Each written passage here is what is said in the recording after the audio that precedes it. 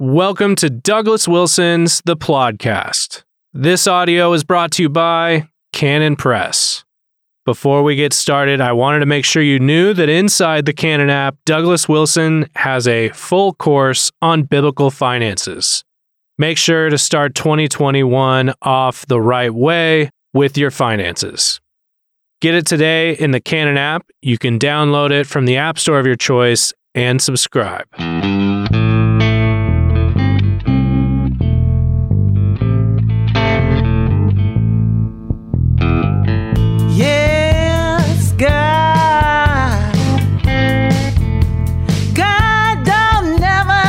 Welcome to the Plodcast. This is episode 179. Can you believe that you've been with me 179 times? Well, that is if you did what you ought to have done and started with me on number one. You may have jumped in 169 and then, you don't get a lot of credit for that. But here we are, episode 179 of the Plodcast. It's good to be with you. Whatever time you're giving up for this episode, thanks. So I want to talk a little bit about a practical problem that a lot of any Christian who works for a corporation that has an HR department, a practical problem that everyone has. They're at least at the level where they're having to think about it beforehand. And it may be something that's where decrees have already come down in your corporation. And I'm talking about the vexed problem of pronouns. We've gotten to a pretty silly level where people get to choose their own preferred pronouns, and then everybody else has to use those pronouns.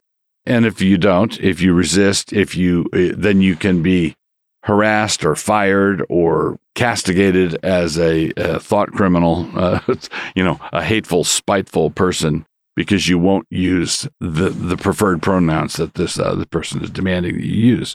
Now, I'm one step back from this. Not only am I not going to use these pronouns for people, but I'm refusing to even learn what they are. I've not committed to memory any one of those weird pronouns that I think that I've seen floating by. I'm not going to learn what they are. I don't know. I don't care who refers to what I'm just not going to pay attention. Now, or Christians could use, like I recently tweeted, one all-purpose pronoun for people who are demanding that we use pronouns. And that all-purpose pronoun would be what? W-U-T. What said this? So, isn't this simply, some Christians might say, why are you drawing the line here? Why are you dying on that hill? Why are you willing to risk being dismissal or encourage Christians to risk dismissal over something like a pronoun? If someone wants you to refer to them by a particular pronoun, why don't you just accommodate them? Isn't it a matter of simple courtesy? No, it's not a matter of simple courtesy at all. And here's why. Obviously, we have to live in the world that's disintegrating all around us. We have to live there, and we have to accommodate to a certain measure, to a certain extent, what the non-believers are doing. The Apostle Paul, when he tells us not to associate with a brother who is living immorally, he says in Corinthians, I did not mean non-believers. I didn't mean children of this world who are living immorally, because then Paul says, then you would have to go out of the world. So it is a false assumption that Christians have that they are somehow contaminated by functioning in the world or doing business with people who are living sinfully and whatnot. And someone might say, well, isn't this an example of that? No, this is the difference. When let's say I'm working alongside someone in a big corporation who's transitioning, and he tells everybody in the department that these are his preferred pronouns. Now, when he refers to himself using these pronouns, my Christian faith doesn't require me to go over and punch him because he's sinning. He's sinning, and I can let him sin. I don't have to go to war with him. I don't have to attack him. I don't have to shoot him. I don't have to, I can simply let him be that way. But what's happening here is the demand for pronoun usage is where he is demanding that I become complicit in what he's doing. So before all this pronoun crazy, could I as a Christian work in an office where one of the guys was constantly bragging about the prostitutes he has been seeing? Okay. Yeah. Right. He's a pagan. He's living like a pagan. I don't have to lash out at him because he's living sinfully. Because Paul says, then you'd have to go out of the world. You're not contaminated by someone sinning there next to you. Okay. But what happens if this guy who's bragging about the prostitutes he's sleeping with comes to me and says, and now I demand that you applaud the last one I was with, Tiffany, as a noble character. I want you to say that she is a noble queen. Well, now it's not just a matter of his immorality. He's trying to get me to, in some measure, applaud what he's doing. And that's what I can't do. So here's the issue. If, let's say this guy next to me is transitioning and Henry is he changes his name legally to Heather. He's getting hormone treatments. He's doing the whole deal. And he is going to have surgery. Well, let's say he's had surgery. He's a man. He's had surgery. And he says, and I want you to use these pronouns. And my new name is Heather, not Henry. Okay, now I will call him Heather because that is his legal name now, right? My name is Heather. And you might say, well, it's an odd name for a man. Yeah, sure. Boy named Sue. The odd things can happen. But his name is Heather. And when I say there's Heather over there, I'm not lying. But when I acquiesce and say that he is a she, now I'm lying. He's not a she. He never will be a she. He can be a mutilated he, but he's not a she. You can't. So the issue is when we get to the pronouns, we are not talking about someone's personal name. We are talking about the world. All right, there's a distinction here. The personal name, a person can go by whatever they want to go by. They can change their name to Sue. Okay, Sue. I would say, you're a good man, Sue. So the pronouns are a battle over the world. They're a battle over reality. They're a battle over the dictionary and control of the dictionary. A person's proper name is not in that same category. It's an indication of their problems, but it is not the heart of the problem itself. Oh, where the will be God. So we are continuing with Plodcast episode 179, and we've come to our hamartiology section. And it's an odd one this time. Our word in this study is Gog. Gog. So properly speaking, this is the name of a tribe, of a people, and it's not the name of a sin, at least etymologically, at least not in its origin, but it becomes the name of a sin. In the usage of Scripture, it became identified over time with the enemies of the people of God, and you'll see shortly how that happened. In the Old Testament, Magog was the grandson of Noah through Japheth, and later, Gog becomes associated with him, presumably because Gog is a son or grandson of Magog. So Magog is the grandson of Noah through Japheth, and later on Gog becomes associated with him. We start with Magog, and later on we get to Gog and Magog together. You see that you see this progression in Genesis, starting at Genesis 10:2. The sons of Japheth, Gomer and Magog and Madai and Javan and Tubal and Meshech and Tiras. So Javan, for example, is the father of the Greeks. Magog is one of the sons of Japheth. And then in Ezekiel 38:2, it says, Son of man, set thy face against Gog, the land of Magog, the chief prince of Meshech and Tubal, and prophesy against him. So other sons of Japheth were Tubal and Meshech, and Gog and Magog are still associated with them. So there's a tribal grouping that is descended from Japheth, and Meshech, Tubal, and Magog cluster together, apparently. And then Gog is descended from Magog in some level, and that whole grouping is called Gog and Magog. Now, in Ezekiel, set thy face against Gog, the land of Magog. There is a showdown there in the Old Testament. When we get to the one usage of the word Gog in the New Testament, we see how it is used to describe the enemies of the people of God. And that's in Revelation 20, verse 8. And shall go out to deceive the nations which are in the four quarters of the earth, Gog and Magog, to gather them together to battle, the number of whom is as the sand of the sea. So in Ezekiel, Gog and Magog are representative of particular enemies of God's people in a particular part of the world. Gog and Magog are used that way here. Here in Revelation 20, notice it's going out to deceive the nations, and it's all the nations in the four quarters of the earth. Everybody, everywhere, all the unbelieving nations, all the rebels, all the people rebelling against Christ's millennial reign there in Revelation 20.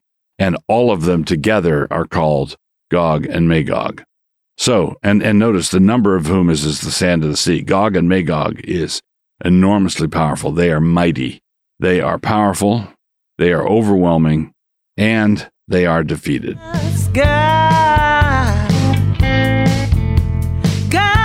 So we continue on with podcast episode 179. Thanks for joining us. The book review, my book review this time is a book called The Starfish and the Spider by Brofman. And I think there's another author too. The Starfish and the Spider. And this was quite an interesting book. This book falls in the category, I don't know if you'd call it a business book or anybody who's responsible for the leadership of various organizations, whether it's military or business or educational or whatever. And this is quite an interesting thesis, and at the center of which I think is self-evidently true. The starfish and the spider. So here's the analogy. This is how the analogy works. If you cut a couple of legs off a spider, the spider is likely to die. If you cut the head off a spider, the spider will die. But if you take a starfish, which has got all these appendages sticking out, if you cut off one of those appendages, you are going to have two starfish. The two pieces will grow into two starfish. If you cut a starfish in half, it will grow into two starfish. You can't really cut off the head of a starfish because it doesn't have a head, and it has in the different appendages, it has the wherewithal to continue functioning. So that's the basic analogy. The spider standing for a spider organization, according to this book. A spider organization is a command and control organization, a top-down, a company with a CEO and a very defined flow chart, and the people at the top are in authority, and decisions are made there and implemented downward through the chain. Okay.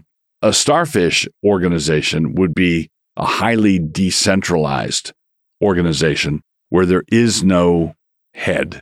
There is no CEO. There's a common culture or a common set of commitments, a common set of marching orders, but no one person is in charge.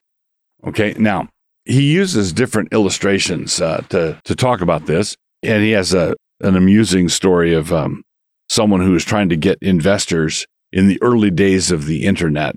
Someone is out there trying to get investors. I think it was in Paris, France, and he was having trouble answering the question from these prospective investors. Well, who's the president of the internet? Who's the president of the internet? And he was trying to say, well, it doesn't have a president. Well, and of course, that was nonsensical to them, because how can you have this big thing, this big opportunity that doesn't have someone in charge of it? Now, since that time, we've had no shortage of people who have wanted to become the president of the internet, but that's a separate challenge. That's a separate issue. So another illustration he uses for a starfish organization is Alcoholics Anonymous. So AA is highly decentralized. Anybody who wants to start an AA chapter can just do it. and you don't have to get permission. You don't have to, you just, here's the stuff, and this is what we do. He tells the story of how Cortez basically conquers the Aztecs. Aztecs, they had this huge civilization, and a handful of Spaniards come in and conquer the whole thing. And they conquer it in short order, and he argues that it's because it was a centralized command and control type of civilization. And then he describes how the Spaniards made their way up north until they encountered the Apache. And he describes how the Apache were an enemy that the Spaniards were never able to conquer. And he points out that the Apache were highly decentralized. They had a common culture, but they were decentralized. Now, there are places where I think they should have made room for, pushback, but, where the Aztecs had mountains of gold, which gave the Spaniards the motivation to conquer them. And the Apache were decentralized, scattered, over a desolate area. And when they were attacked, they moved from their primitive dwellings to a nomadic type of dwelling, and thus were harder to conquer. Well, there were not, humanly speaking, on a carnal basis, there were not the incentives to conquer either. But that said, the point is taken that organizations that are monolithic and huge and have top-down are vulnerable in ways that decentralized organizations are not. Okay, now, decentralized organizations can suffer mission drift, I think, more quickly, more readily, but it's not like the big ones are immune from mission drift either. So I enjoyed this book. It was interesting, thought-provoking. If you are a pastor, if you are, another thing I should say, in this book, they talk about organizations that are fusion organizations where they're a spider company, but they have large elements of starfish about them. And this can be seen basically in who has the authority to make decisions. In this, with a reference to another book, many years ago, I read a book called MiG Pilot, and it was about a Russian pilot who defected to the West with a MiG jet. And it discusses his introduction to the culture of the West, his first visit to a Western grocery store, for example. But one of the things that really astonished him was he was given the privilege of visiting an American aircraft carrier. And the thing that flummoxed him was how much decision-making authority and responsibility a young 19-year-old sailor had in launching aircraft. So the Navy is obviously the American Navy is obviously a command and control organization, but a lot of decision-making authority is pushed down throughout the ranks. So that would be an example of a starfish and spider combined. Anyway, if you have any kind of organizational responsibilities, the book is worthwhile.